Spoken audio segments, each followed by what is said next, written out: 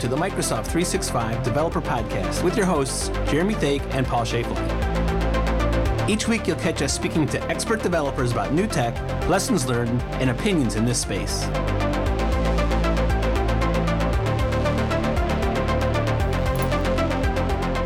Hi, Paul. How are you this week? I am doing pretty well this week. How about yourself?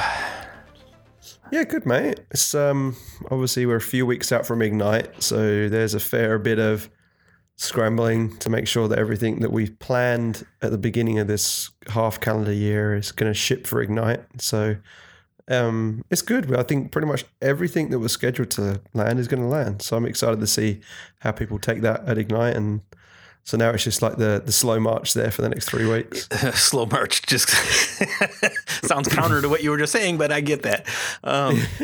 Yeah, so this is going to be interesting, Ignite. So I personally will not be at Ignite this year. That's right. So I'm sure I'll be glued to the screens to see how things come through as they broadcast. But if I read my email correctly, you will be there with the podcast, yes? Yeah, so I saw it was Anna Shu actually was posting some stuff on Twitter, and then some people started announcing they had shows at the event. And so I reached out to Anna, and she's given us a slot, so we'll have a studio recording there. So I think last year we did an interview with Mark Stafford and Ian Arenas, and we'll probably do the same thing this year actually, except Mark won't be there as well. Mark's actually going to be in our Kenyan Developer Center offices, spinning up a new team for the identity group. We've spun one up for a graph group, but now he's specifically going over there to do it for the identity team. They're going to be working on OData stuff over there, which is cool. So he won't be there, but I'll definitely get Yina on, and maybe we can find someone even more cool that we haven't. I had to be careful how I say this. Even more cool that we haven't had on the show before. Because there's other people that will be presenting graph stuff that may surprise you, and I will leave that at that. There you go. For Ignite. So there's some internal Microsoft celebrities that everyone knows and loves that might be surprised he's talking about the graph now. So I didn't watch the whole thing, but the hardware event, apparently Satya mentioned Microsoft Graph in his opening and closing, so can't get much more cooler than that. Right. It is interesting. Like it was 7 a.m. for me here, and I tend to watch them all just because it's good as a hype thing, drinking the Kool-Aid to see those kind of announcements. And I was aware of some of the things they're announcing, and obviously realized they'd be doing revs of the usual hardware, as in the Surface laptops and Surface Books and different things. I'd actually seen the Duo. They'd actually showed it to us in a town hall, we call them. Or maybe that was the all hands. And Panos came on and, held it up, and then we could all take a look at it. And I was like, I have just bought the Surface Go. And I honestly thought that was going to be launched for this Christmas holiday season. But yeah, it's going to be 2020 holiday season. But the Neo, the little baby sister or baby brother of that, was quite a shock for everyone. I think there was incredible how much they kept that a secret. And I think the biggest news on that one is not only is it, in quotes, not a phone, but they branded it as Surface, and it's going to be running Android on it. So there isn't much out publicly around that. So that's about as far as I'll go. But I will definitely be buying a Duo because I love my Go, and I like the form factor of the two screens, and especially the demos they showed in Office of like kind of on one side of the fold, seeing your list of your mails, on the other side of the fold, seeing kind of the actual mail you selected. And there was a bunch of other different scenarios they showed around the split screen stuff. So I'm excited to see what they do with these two new devices. Yeah. So do you have Satya and Panos on your speed dial so that when our listeners have ideas for how they can use these devices, they can just get them to you and you can route them where they need to go? Sure. I'm just joking, I can folks, go on Teams right now and see they're never green and they're always red in meetings. It's exciting. Like it's a bold move. I think, similar to the bold move that the Edge team made with Chromium as the underlying browser engine. But, as Satya said, like we're more focused on the services and, being part of the ecosystem there and making sure we're everywhere we can be. I've been using a Pixel 3 XL now again. I bought one last year and Android was just garbage on it. But the version was just too new for the device. And then so I put that on 2 months ago and then, we're starting to really like Android and all our apps work great on it. And now they've announced that it kind of, obviously we'll probably double down on the Android stuff for sure. So I think it's great. I'm really excited about them. Yeah, I switched from Android to iOS, and the only thing I miss is the launcher. Everything else works as I'd expect, and all the apps. Outlook is the same for all. Teams is the same for all practical purposes. So it looks good. So, anyways, stuff to look forward to for Christmas next year. I'm going to be interested. I know like AirPods originally got a lot of grief around how silly they were and, everyone's going to lose them. But these new Surface earbuds certainly look a little bit bigger. So I'm not sure you're going to lose the earbuds. But I'm interested to see what the quality of those sound like because the price point is significantly higher than the AirPods. So I'm assuming that means the quality of the audio is going to be a lot better. So we shall see. I am notorious for buying new headphones. So although I've reserved buying the Surface headphones, and Daryl Miller has a pair, and he's been in this week, and I was listening to them, and the quality on those is like at least on par with Bose, if not better, in my opinion.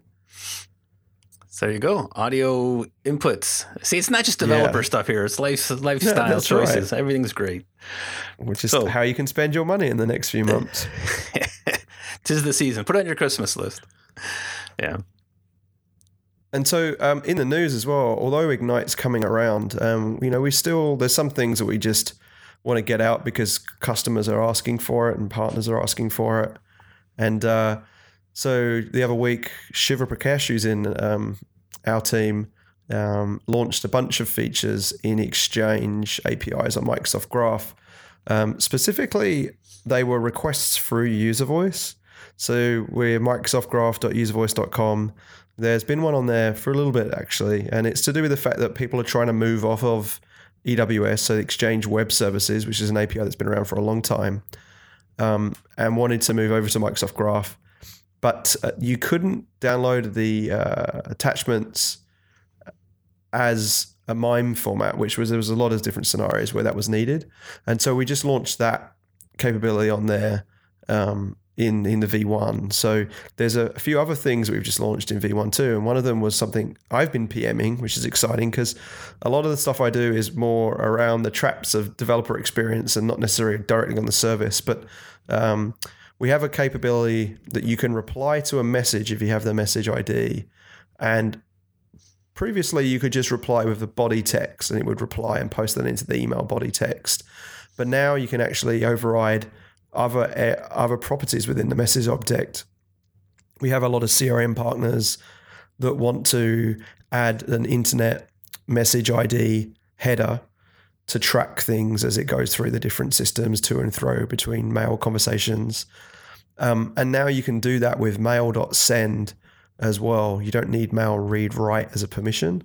And so there's a bunch of scenarios that unlocks, and obviously it gives a much better, least privileged approach to calling the API. So that was exciting to get those two things out. So, and it was also nice because we've been driving in our team the user voice and trying to get anything with 40 votes picked up by the appropriate engineering team and shipped.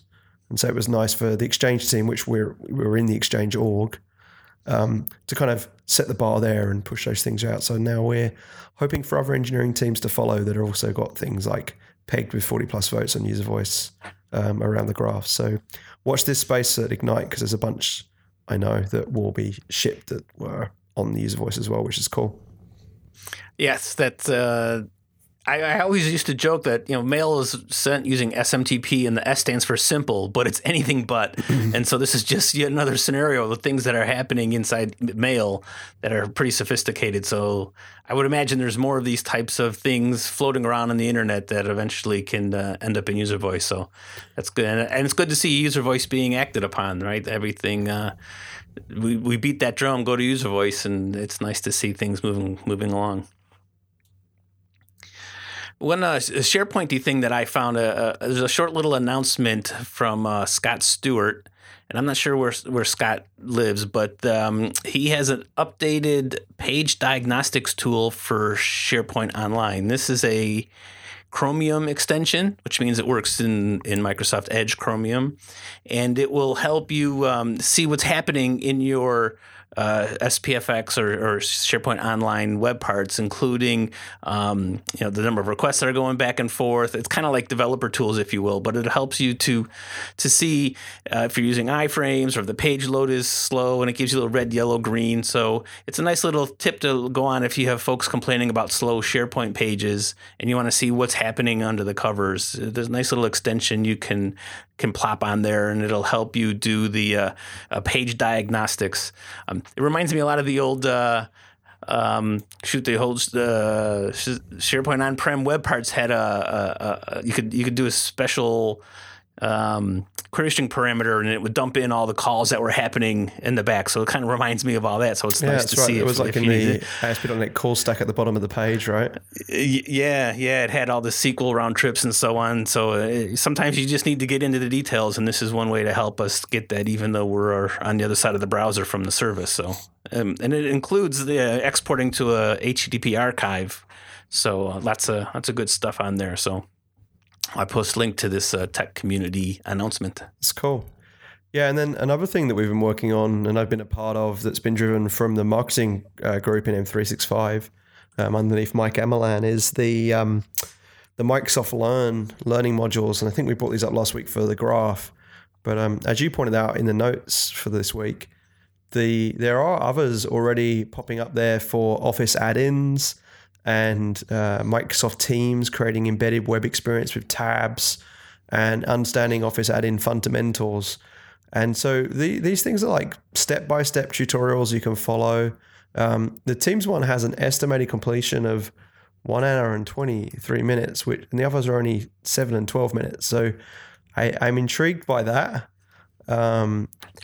Well, I can speak to that one specifically, right? So back when you were in that team, we had the Office Dev Training Content Repository. That's right. And so the Teams modules from that are being migrated over to this Microsoft Learn platform. Okay.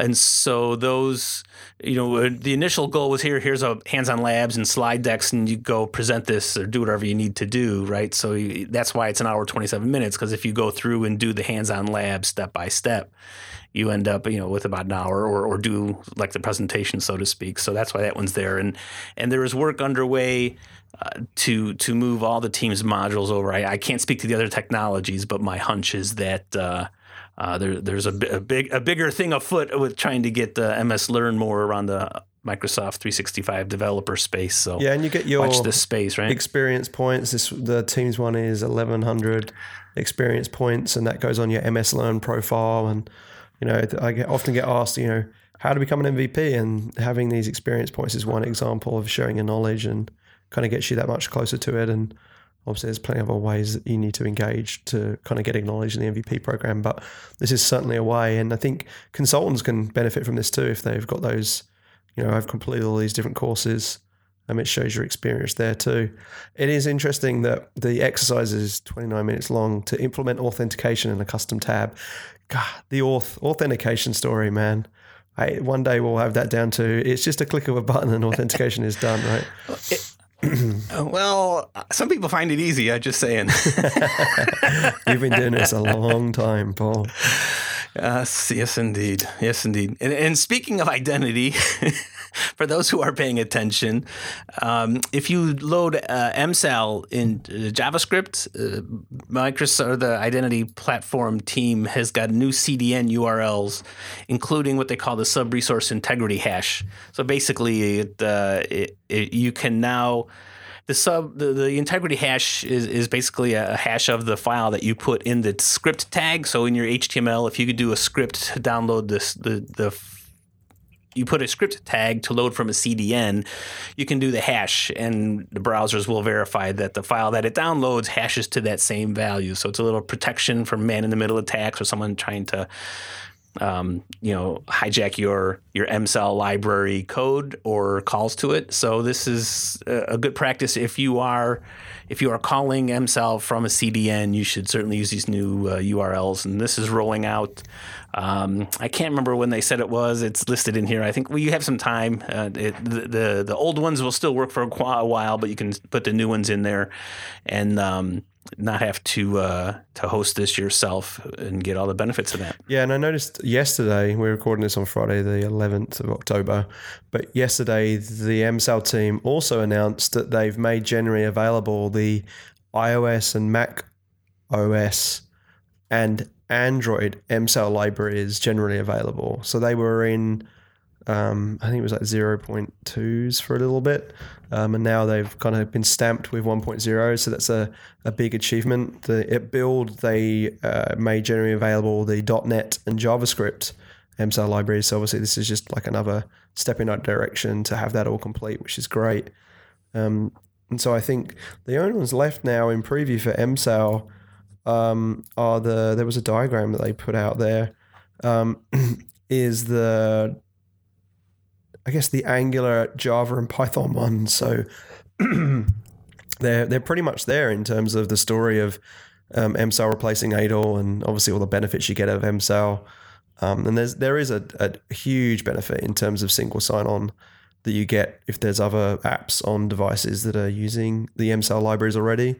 And so it's highly encouraged to jump over and start using MSAL versus ADOL.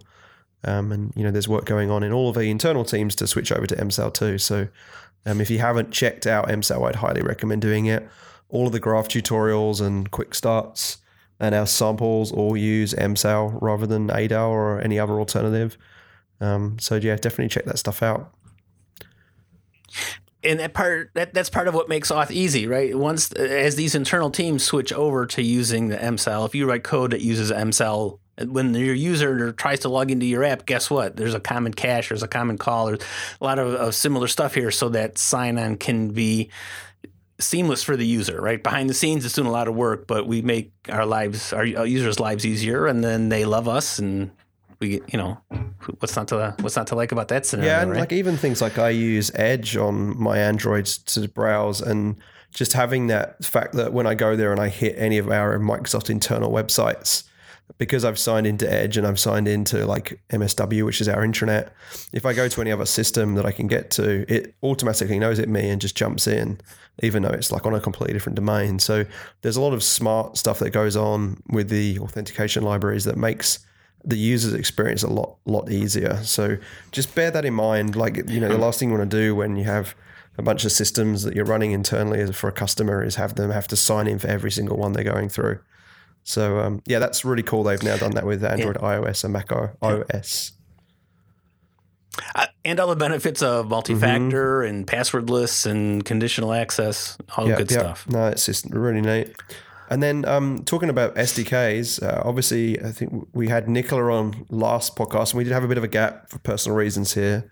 But the last episode with Nicola talked about the Graph Toolkit, and it was really good to see Sergey Sergeev is the best pronunciation you're going to get from me, Sergey. Sorry.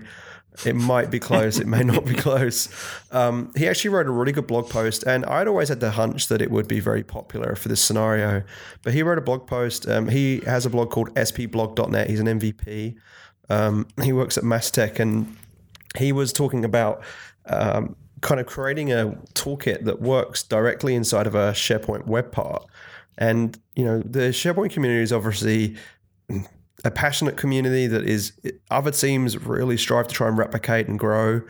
And so we're very excited to see that SharePoint community have like kind of grabbed this toolkit. And in this example, he was showing about kind of like using the task web component and embedding that directly into a SharePoint web part and then styling it so it looked, in a custom way for him on the SharePoint page. So it was really exciting to see like step-by-step instructions there of walking someone through that is familiar with SPFX but not familiar with the toolkit. And so thank you, Sergey, for doing that. But we actually found another article from a few weeks before that he'd written. What was he writing about there, Paul? He titles it Overclocking, SPFX Overclocking, which for the old school guys like me, that's what we used to do in hardware. But I was actually working on reorganizing some of the components that we built, and I found that, me being an old school Visual Studio guy, I'm doing Control-Shift-B to see if my code compiles. And I was getting some funky results in Visual Studio Code that I didn't understand. I shouldn't say they're funky. They were unfamiliar to me. And so as I started digging around, trying to figure out what's going on and pinging some folks I know, I came across this article, and he has a step-by-step of reaching into the Webpack or the Gulp build process and things that you can do based on the scenario. So he took the example of the SharePoint Starter Kit, which has got 60 plus web parts, and it takes a minute to build. And if you're only using one of them, why build the other, 19 of them? And so he's got a step-by-step going into the Gulp serve and the various Webpack options, and shows you how to optimize your build so that edit, compile, debug cycle is much faster. That iteration can happen much quicker. I mean, obviously, if you want to get your cup of coffee, you can still go the long compile if you want. But it's great. A lot of the SPFX tool chain is a black box, and so this is yet another approach to come in and say, here's what it's doing and here's why it's doing it, and things that you can make the decision. Do I need that? Right? If I'm just doing trying to hack and get a proof of concept working, do I need to do TS-lint every single time? So maybe I can shave off 10 seconds or stuff like that. So great for the article. SP Starter Kit, without the optimizations was taking 60 seconds. And with the optimizations in that blog post, he gets it down to 24 seconds. So it's 2.5 times faster. So that's pretty impressive to be able to do all that stuff. And, all this, the stack is complicated, and I'm not in that world enough anymore, but I do see a lot of people blogging a lot to, help people that are kind of ramping up like that on this stuff. So it's great that Sergey's sharing that, which is awesome. And then some other people have been blogging as well around Microsoft Teams and SharePoint and the graph. What did you find there? Yeah, so I found Vesa Nopinen, a different Vesa, has a blog post. He was doing some work at SPS Helsinki.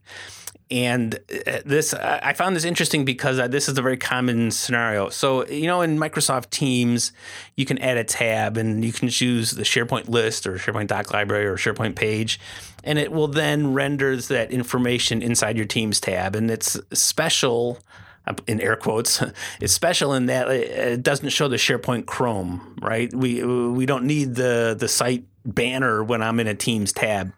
And what this Vesa has done is explored around and see what's happening, and it gives you the pattern for the URL that you can use to programmatically provision these tabs in your team. So he's using Microsoft Graph, the /Teams endpoint lets you provision a tab to a team. And so the key nugget here that he's providing, of course, is the specially crafted URLs that tell SharePoint, give me the data I care about, but keep the Chrome to yourself, and we'll show it in the Teams app. So this is nice. If you get a lot of requests for how do I get this list on my team, or you're stamping out different types of teams and you want to make this work, it's nice to put these pieces together. So it's a great little step-by-step from Vesa Nopinen, and I'm seeing a lot more people pick up Teams work recently. Obviously, Microsoft's beating the drum pretty hard on the Teams development side, and SharePoint's snapping to it with SPFX support inside of the tabs and other places. But I did see that Victor Willen, who we had on the show 2 episodes ago, just shipped a new version of the Yo Team Yeoman generator with support for the new Stardust UX components that have just been pushed through. So this is like a preview. It's 2.12.0-preview, and it gives you some more things. So if you're doing stuff with Teams, if you haven't listened to Victor's episode 184, definitely go 2 episodes back and listen to that one, because Victor talks a lot about like what he sees in Teams world and the value that Teams has in the customer base he's working in as well. And then an old favorite, Tobias Zimmergreen, and only because we've been good friends for a long time, and I can still remember the first time I met him in 2009 at SharePoint conference in Vegas, even the bar actually, and I'd been following his blog for years at that point, I think at least 5 years, and he'd saved my career as a consultant out in Perth a bunch of times with some of his code in SharePoint Web Parts. But so it's good to see him still blogging after all this time. And I know he's got a kid too, so I fully respect what it takes to be blogging in your spare time, as well as raising a child. And he is talking about Azure Key Vault, which is one of your favorites too, and secrets in Avadev pipelines. You've been doing a ton of work with this too, right? Yes, I haven't done this specific task because, well, just because. But the key thing here that we've talked about Key Vault before, and managed identity can work with Key Vault as well, which is nice. But his point here is I want to do this during my pipeline, not necessarily at runtime. So that's even better. And just the end up goal here is you have a DevOps task that can get data from the Key Vault. So, for example, if you're doing a continuous deployment and you want to get the credentials to the Azure resource group or whatever, boom, there you go. You can put it in Key Vault, and so you don't you end up taking secrets out of your pipeline variables and putting them in a vault where they belong. So, really pretty slick stuff. Again, not a super complicated task, but he put the pieces together. Yeah, and in true Zimmergren style, he has screenshots and all the arrows pointing to where you have to click exactly in the UI and so forth, which will probably be out of date within 3 weeks when the UI changes again. No, I do like his paranoia of showing all applications view in portal.azure.com in the managed apps and blurring the hell out of everything apart from the one application line that he has there. But we actually use this in our automated builds for Graph Explorer and some of the new stuff we're going to be announcing in Ignite. And so it's been really cool to kind of, further polish all this stuff internally, which is neat. Cool. Well, look, that's the end of this episode. We have some strong episodes coming up.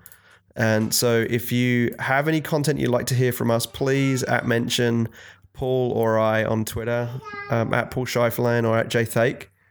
And thanks, Paul. And do you have anything you want to add? Or hey, I'll be in Redmond next week, so maybe we catch up. Oh, then we can have a beer for sure then. All right. See you, buddy. Cheers, Paul. See ya.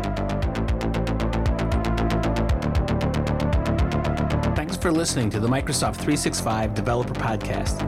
Please follow us on Twitter at M365DevPodcast and check out our show notes at www.m365devpodcast.com. To help us spread the word, we'd really appreciate it if you could retweet our episode tweets and give us a review on iTunes.